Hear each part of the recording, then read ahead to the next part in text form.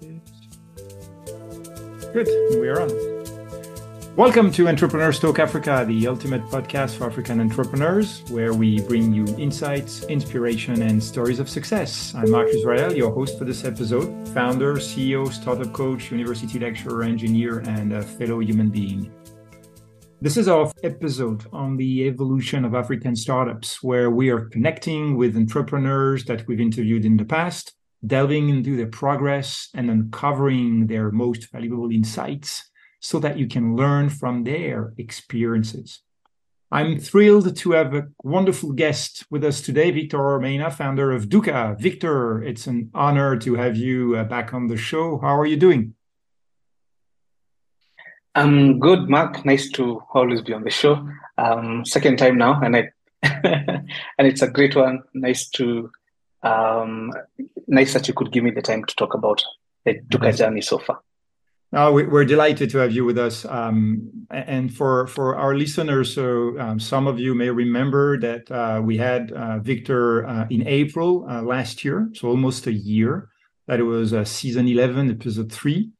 And so before we dive deep into today's conversation, so let's set the stage for the audience. So can you give us a quick refresher on Duhqa and its mission?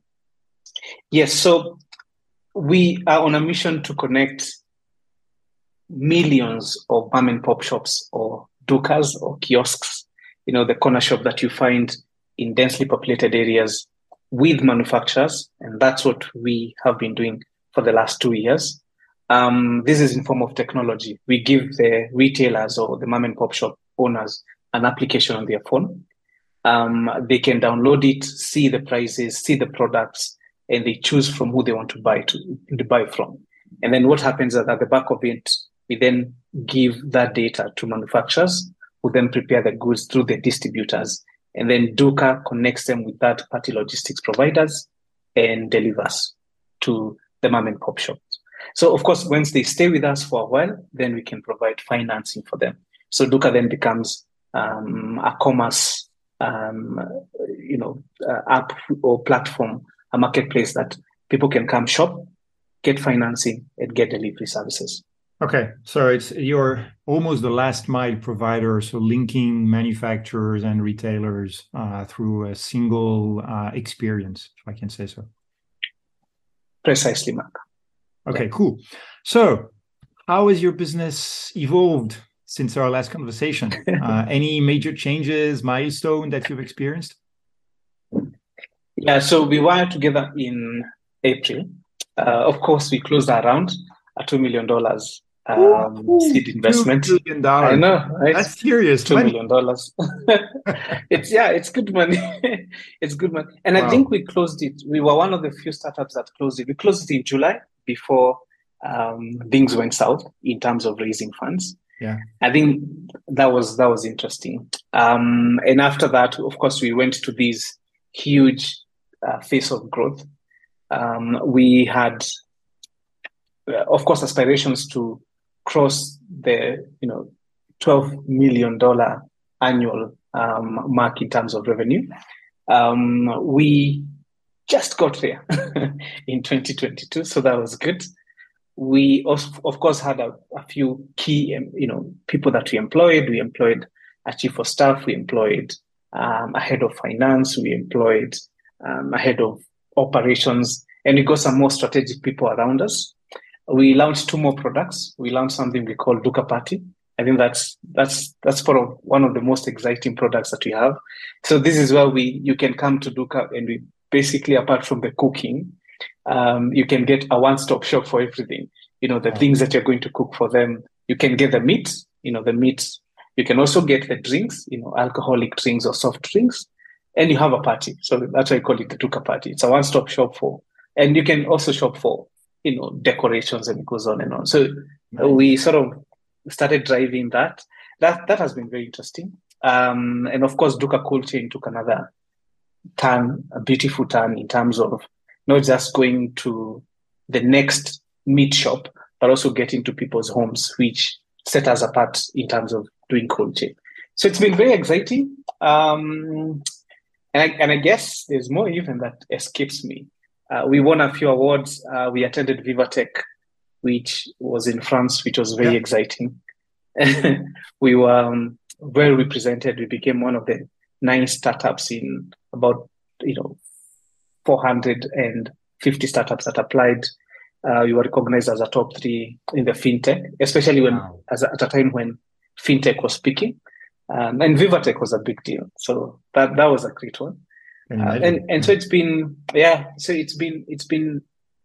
it's been a very great story. Of course, we're not talking about challenges, but they've been there. Yeah, with growth comes challenges. You employ more team, and then it moves from being a small team of people feeling like they know each other to a big team of people you like, others you don't. And they don't, and you don't know them as much. Not that you don't like them, but you don't know them as much. So you don't hang out as you used to hang out in such kind of cases. But it's been pretty much interesting. Yeah. With a very, I would say, I don't know, question that comes into my mind, with raising $2 million, what's your valuation today? So our valuation today is $13.6 million. Wow. Yeah. So we've been doing a steady growth. So you're happy about that. You're not too sad. And yeah, I think we are moving to another investment round. And if the investment round, if the projections are what they're going to be, and we get to have a year as we had last year, then of course our valuation jumps. Okay. And it's interesting, and it interests me with my investors hat. So did you meet, or did you have any particular challenges while preparing for that round? Any things that the investors asked you that you were not prepared for? I think having gone through Techstars, it helped a lot. But you never. One of the things that I found very interesting is that Techstars exposed us to international investors. But then again, we found that those international investors, some of them did not have that much experience in Africa. So I think the biggest challenge was they really like the model, they really think it can work, but they don't have experience in investing in Africa. It will be the first company. And sort of you become, for lack of another word, a teacher, because you're teaching them through that process of what is the African landscape. Some aha moments. I think one of them was, of course, we couldn't store money in the African continent, at least for a while. And we needed to register the company outside the country. And we didn't have a problem with that. But we have had issues of banks collapsing in Africa, but not as much outside Africa. So it made sense until SVB happened. And so those were some of the things. So that was one, the lack of experience of the African landscape. The other one, the interesting question that kept on coming out was, we were sort of underdogs, or so it seemed, that were doing very well. But this market is rather niche, is not without competitors.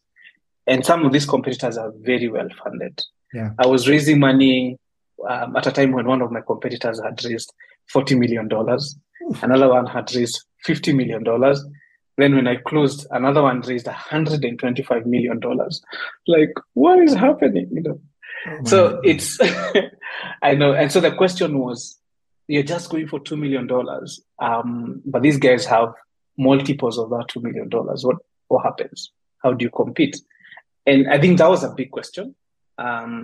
Yes, you are prepared, but you can never be prepared for such kind of a question, at least very well, because of a couple of reasons. One, the fact that the competitor landscape always looks very pretty from the other side, not from where you stand. So, and any competitor wants to position themselves as people who have been able to sell, or rather to acquire as much market share, even though it's not the situation. So at the back of that, then having investors that are not very experienced brings a challenge. The last one was, we didn't have, I was raising money at a time when we didn't have such a big team. We had a team that was considerable, but was not a big international team. I don't know if there's a better way to put it. And so there was the, trying to defend why is it that I've picked the team that I've picked in terms of an as opposed to an international team, because I want to expand. It's an all African team, so to speak, and that was I didn't think it would be such an issue, but it was quite something that kept on coming up, But we also scaled that through nicely. So we raised money within a short time, but at the same time, there were some unique challenges that came up. One last one that I had not prepared for, and this is a controversial one, is how I felt about things like LGBTQ plus, right? That was also coming up. We had some free money being thrown at us so long as we could prove and show that we wanted to support that. So there was, and that was something that I was not planned for. Oh my gosh. And since it's a very touchy topic in Africa. I know. So navigating through that without coming across like offensive was a tough one.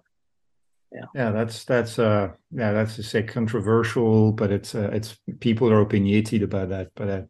But coming back to competition, that's interesting that your competitors raised a lot of money. So, and that's probably something that a lot of companies, startups and scale-ups are facing with, tough competition.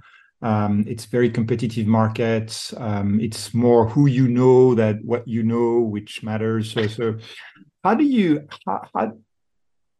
the question is, how can't you be despair? Basically, you're saying, oh my gosh, it's too harsh. Let's throw the ball. It's $2 million is pocket money compared to 150. We'll never make it. So what makes you wake up in the morning and says, yeah, we're going to go after those guys? It's my realization, and probably this is an important point. First of all, such a great question. The realization that after we had done market research, we had seen a gap, and you couldn't change my mind regarding how big that gap was. And not just changing my mind because I felt a gut feeling, but I had been able to prove it to myself, and my team had done the same. And we had also gone and acquired market share through the same. So that doesn't say that the guys cannot come to our niche and acquire it. So what we did is then created a moat around the customers that we are acquiring.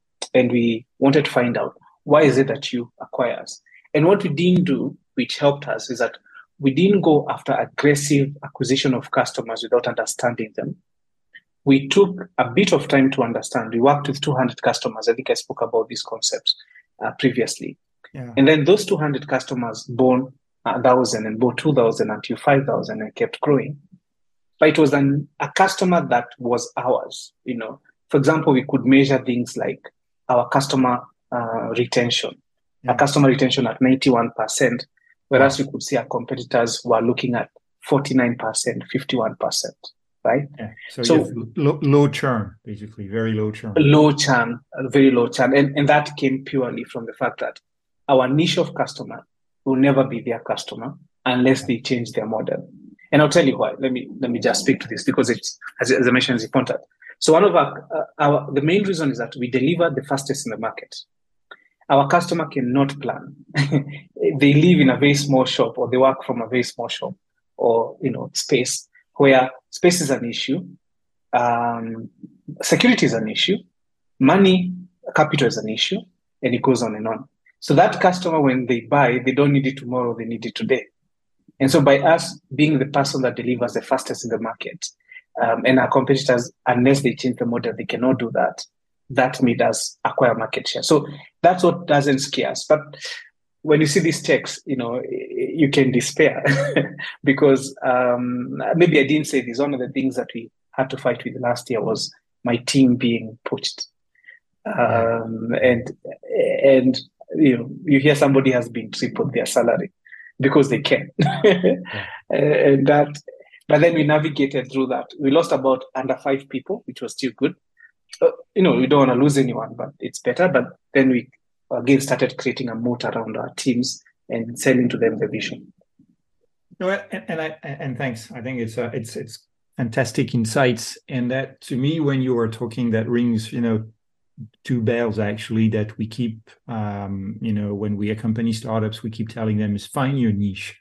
Your niche is really the place you will make a difference. So who are your customers you really, really want to talk to?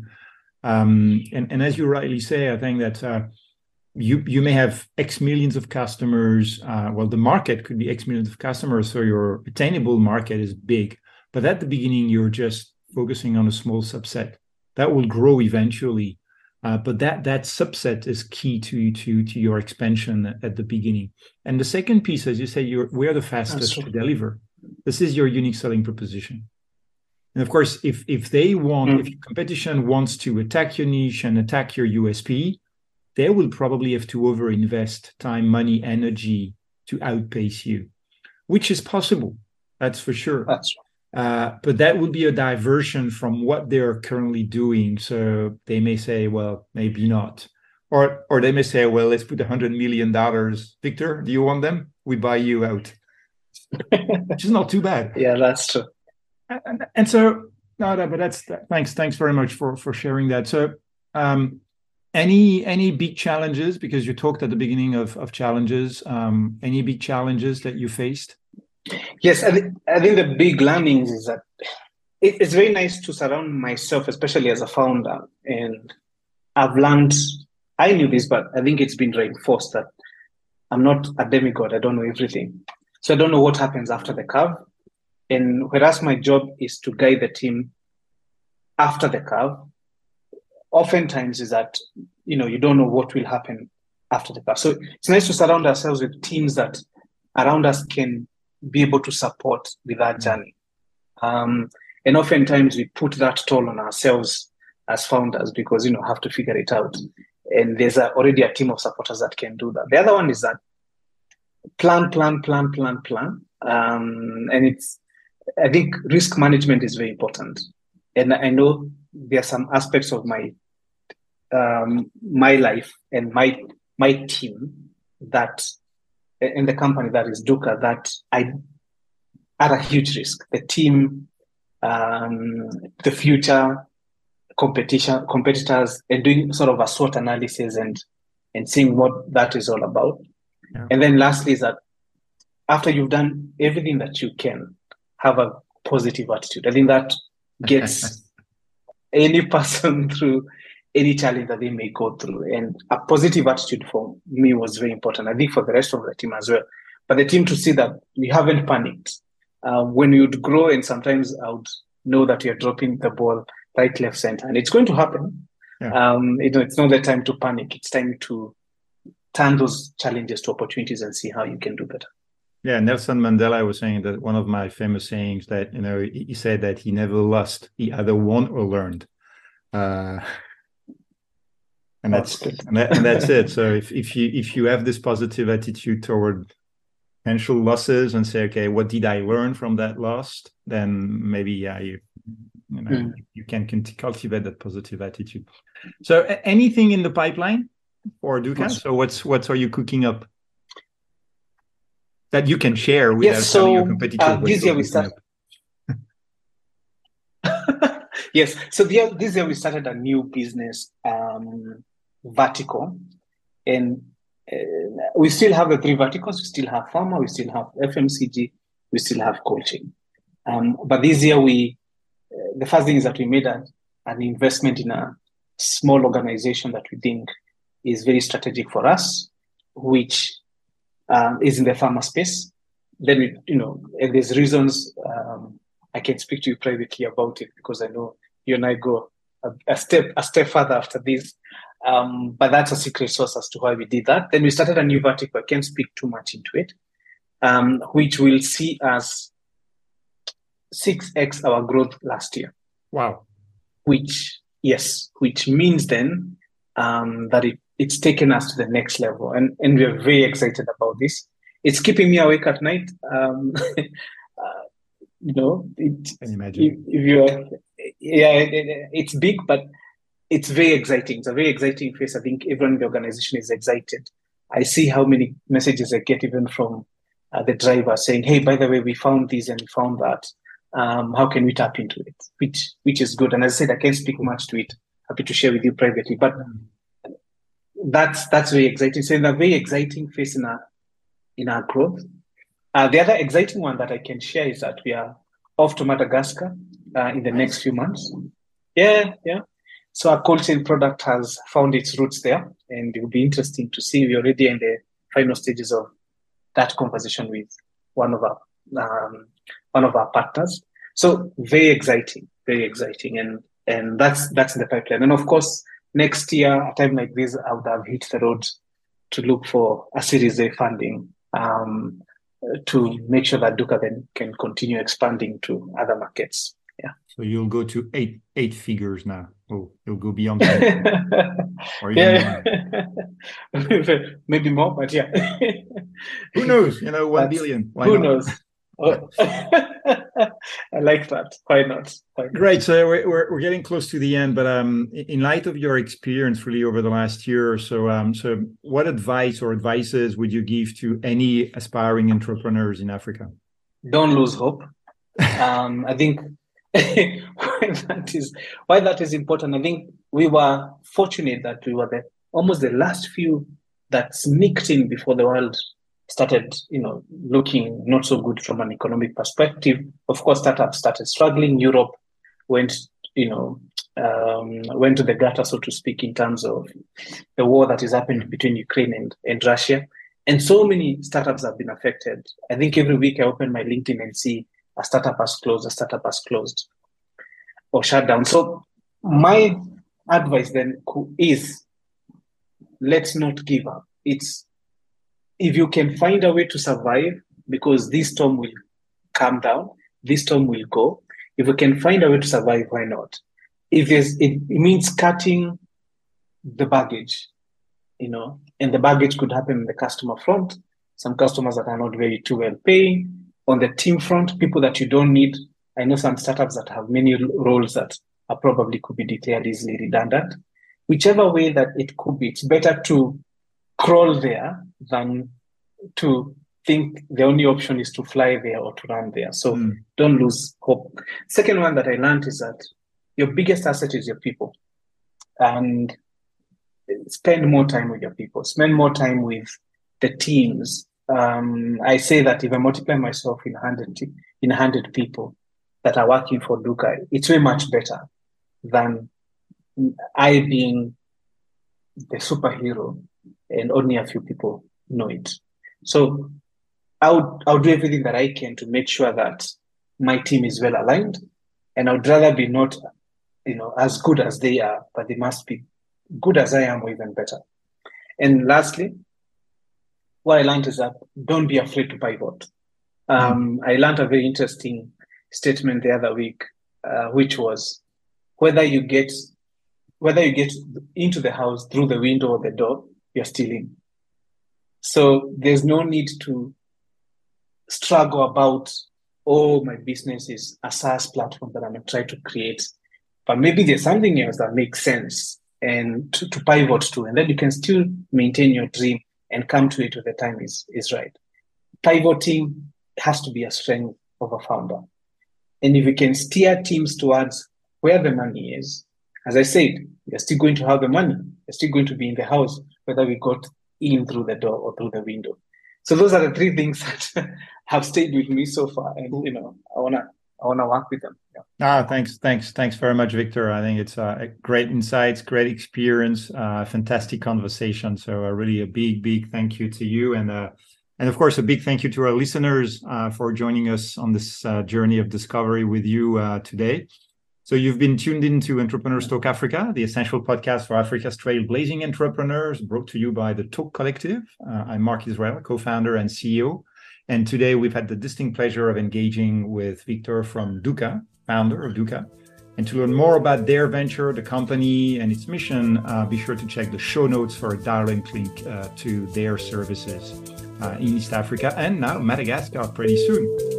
So, and as a wrap up, we'd be very grateful if you could take a moment to rate us 5 stars on your preferred podcast platform. It genuinely helps us grow and reach more entrepreneurs like you. And we can't wait to see you back here next week for more inspiring stories and transformative insights from across the African continent. Until then, keep dreaming big, making a difference. And as Victor says, never lose hope.